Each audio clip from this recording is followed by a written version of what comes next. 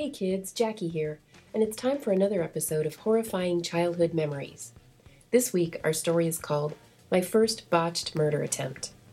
So grab your blankies, get the hot cocoa, and here we go. It must have been the summer of 1971 or 72. I was around 10 years old, and my best buddy Dave, who lived next door, was a year older. In one corner of Dave's backyard, the fence was lined with tall bushes and a huge weeping willow tree in the corner. Its branches hung down to the ground, making that little corner our super secret fort. We loved that fort. We used milk crates for a table and chairs, had matches so we could play with fire, super secret codes scratched in the dirt, all the stuff a secret fort should have. Our arch nemesis was this bully down the street. We'll call him Mark, his real name, by the way. Mark liked to come into our fort and tear it up, steal our stuff, and just generally do bully-like things to us. One day, we decided that we'd had enough of Mark and that we had to find a way to fight back.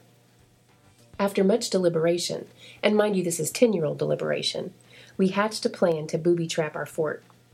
We tied a couple of bricks to some rope and climbed up into the willow tree to wait for Mark.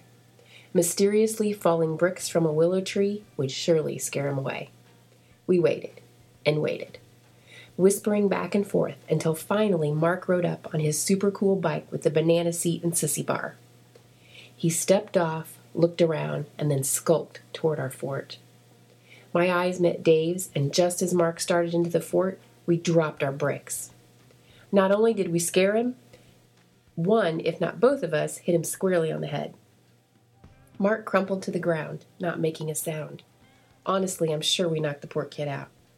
Did we stay around to see if he was okay? Heck no! We ran. Dave to his house, me to mine. I remember sitting in my room, cross-legged on my bed, thinking what it might be like in jail. I needed to know because I was sure we'd just killed this kid, and the police would be knocking at our door any minute. I heard the doorbell ring, and my mom speaking to someone at the door. Crap. Here came the footsteps, closer and closer to my room. The rap on my door made me jump. Mom said, "There's someone here to see you." Someone? I thought. Like who? The sheriff's deputy with handcuffs? Mark's mom to ask me why I killed her son? Who? I opened my bedroom door and braced myself for the punishment that was surely waiting for me, the 10-year-old murderer from North Lake Road. When I got to the foyer, it wasn't the cops or an angry parent waiting for me, it was Dave. I pushed him out the door. "You know, we just killed Mark Siciliano, right? You know that? We killed him."